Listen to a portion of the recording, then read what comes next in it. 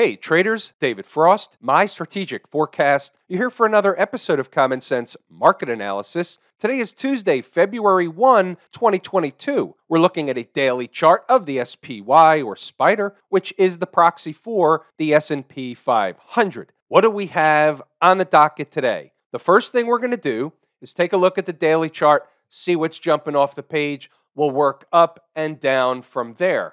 So as we can see, and this is really nothing different than we discussed over the last couple of days, which is Monday's low should be a good low. We should see higher prices.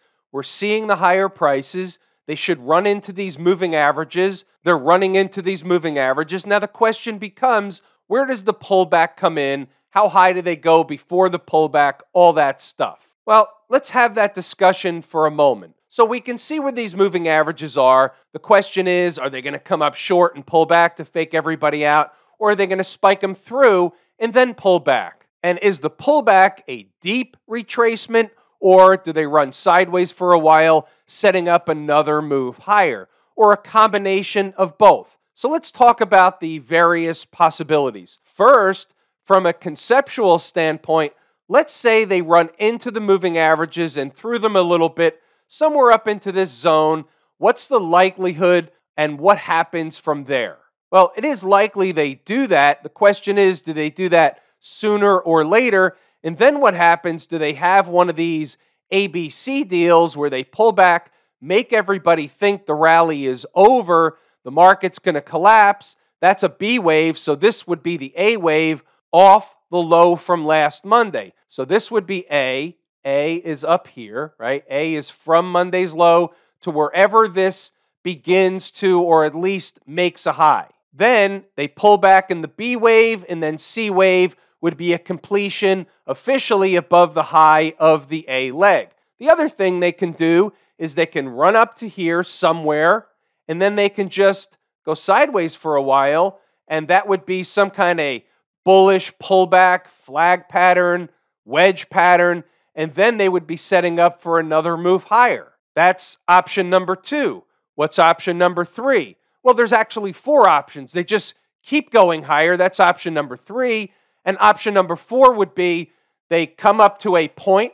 Maybe it's today's high. Maybe it's tomorrow, the day after. And then they collapse all the way back down, not stopping at go first. At this point, that's probably the least likely scenario. Option number 4, the collapse back down. Least likely. Let's go with the most likely. This is the one I have my eye on. The one is getting up into these moving averages before they have a pullback.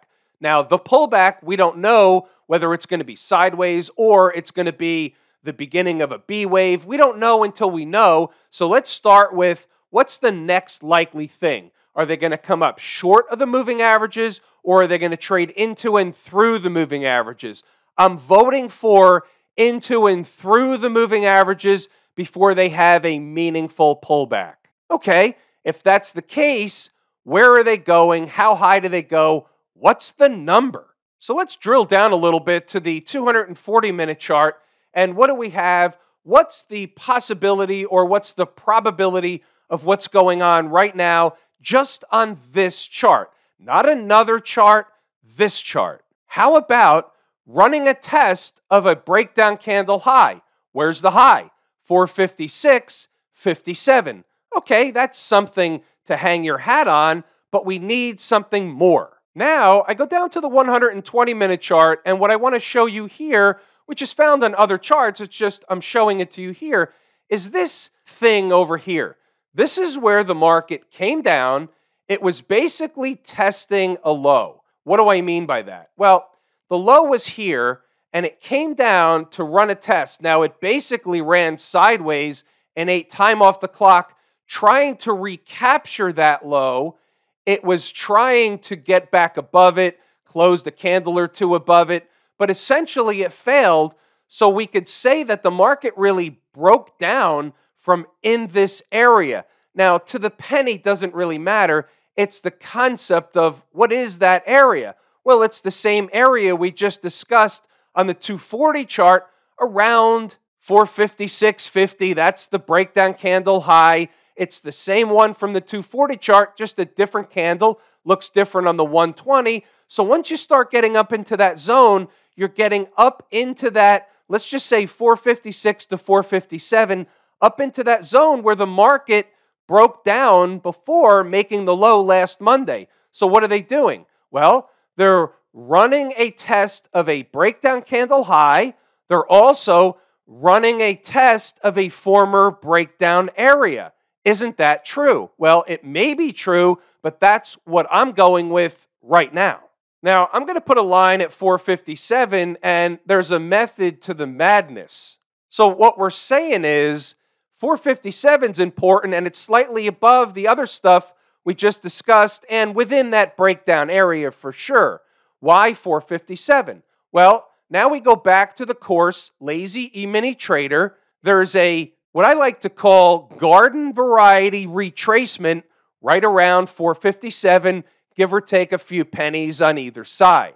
Now, we don't know whether they're going to get there, for example, tomorrow or the next day, but what we do know is that that general area, for a variety of reasons, is magnetic. So price is going to want to be drawn up to that general area, 457, 456 and a half, in that neighborhood. It's also above those moving averages.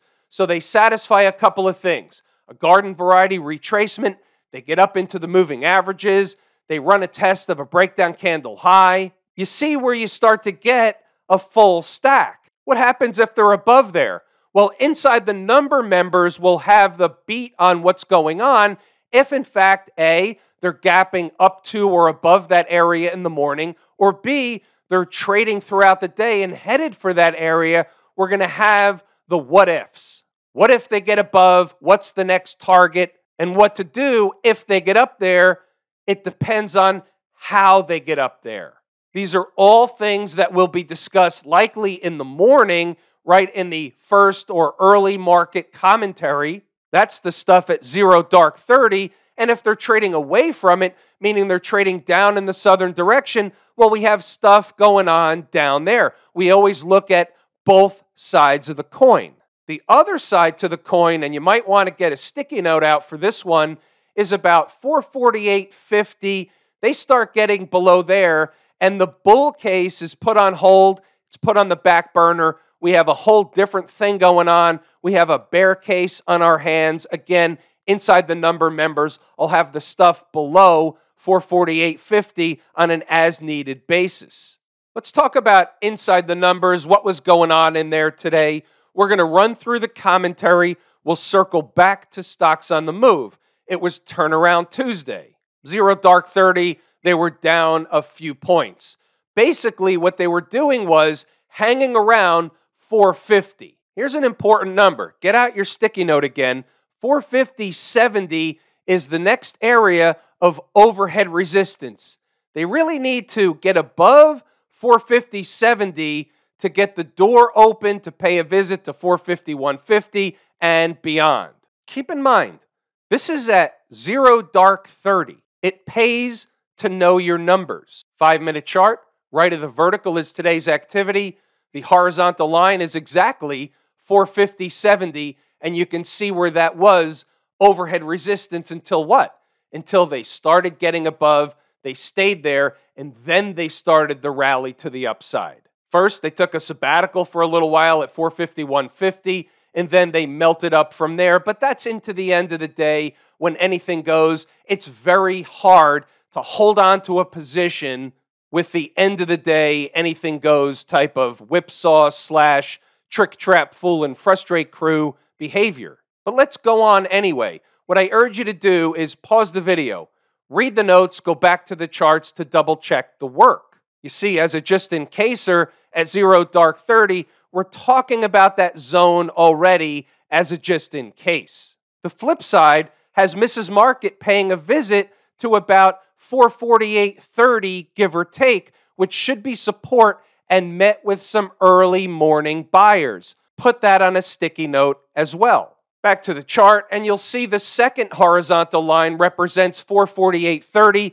They did get a little lower. You'll see in the notes we had another number lower than that. There was a good trade taken by Jordan in the room. Obviously, traders inside the numbers are taking these trades also at support. But one of the benefits of the room is Jordan is able to lead traders into the trade, help manage the trade in real time. It's like having a crutch. It's like having me in the background. Well, wait a minute. It's not like having me in the background. It is having me in the background. I think traders in the room, the live room, are finding that combination successful. Let's go up and see what else we have in the notes, because there's some good stuff that you're going to want to see. They're hanging around 450, and there you go. We've got below 450 for long, and the door opens for 448.50. We had the 448.30 before. It's a zone. It's 20 cents. The volatility's expanded. We're expecting big swings in both directions. 20 cents is really just a rounding error. This is also before the opening bell. Now, what you'll see here at 9:32, aggressive traders, and this was also discussed in the pre-market, aggressive traders can buy a spike of 450 as discussed. It's a scalp trade with potential. And here's what really happened. It's hard to see, but I'll explain it. Within the first 5 minutes of the day, they run down, 449.46 is the low, and just a few minutes later, they're up over 450, making a high of 451.02. That's a scalp trade with potential. They didn't give you the potential till the end of the day, but the point is, that was a scalp trade with potential. They went lower, we bought them lower. That's not the point. It's a different trade. It's a different type of trader that wants that trade. Some traders want 2, 3, 4, 5 points on a scalp trade basis right out of the chute. We've got something for everybody. Just a little tidbit. So I discussed this in the live room. Most days, not every day, but a lot of days I come on, do a Q&A, question and answer, look at this stock, what's going on in the market, give me your thoughts on this. I'm happy to do it. I enjoy doing it. So one of the things I discussed today was ping pong. What do I mean by ping pong? Well, when you take a look at the SPY and you take a look at the ES, which are the same vehicles in terms of what they're tracking, they're different vehicles, wrong term, but they're tracking the same thing, but they're not at the same price. So for example, when the SPY is at 450, the ES was over 4,500. But when the ES comes down to 4,500, the SPY dips below 450, and it's basically playing ping pong because the ES is running a test of 4,500. They bounce off of it by a few points. It pulls the SPY back over 450. That's what was going on early in the morning and other parts throughout the day. If a trader, and this is really for experienced traders, but if a trader is in tune with that ping pong game, they can certainly participate. Back to the notes, there's your 450.70. So you're going to see that come up over and over and over again. We had a trade from Stocks on the Move. We'll circle back to that later. I'm looking for a spike of 448.50 to get into the next trade. And 10:01, 447.25 is the next price, which should be support. And you knew this was coming. Again, I've adjusted the line, 447.25, low of day, 446.94. They took off from there. Do you think this is something that can benefit you if you're actively trading in the S&P 500 or some like vehicle or vehicle that tracks the S&P 500 throughout the trading day? And the short answer is, yes, it can. The long answer is, if you've been here for a while watching this and you haven't figured out that it can, then I suppose you need to keep watching. Pause the video, read the notes, go back to the charts, double check the work. You've seen what happens. The rest is kind of history. We went over the early stuff. I gave you the numbers. They had to get over 450.70. They didn't really do it till the end of the day. That kind of takes a lot of traders out of the loop. But the numbers are the numbers. They do what they do. The timing we can't necessarily affect, nor can we affect the manner in which they do things. We're going to take a look at two charts, Cirrus and DISCA. DISCA is short for Discovery A. AT&T, IONS, and GDS did not hit their price objectives or entry targets. They're off the board. They represent no trades. For me, Discovery represents a screw job. and it's of the garden variety.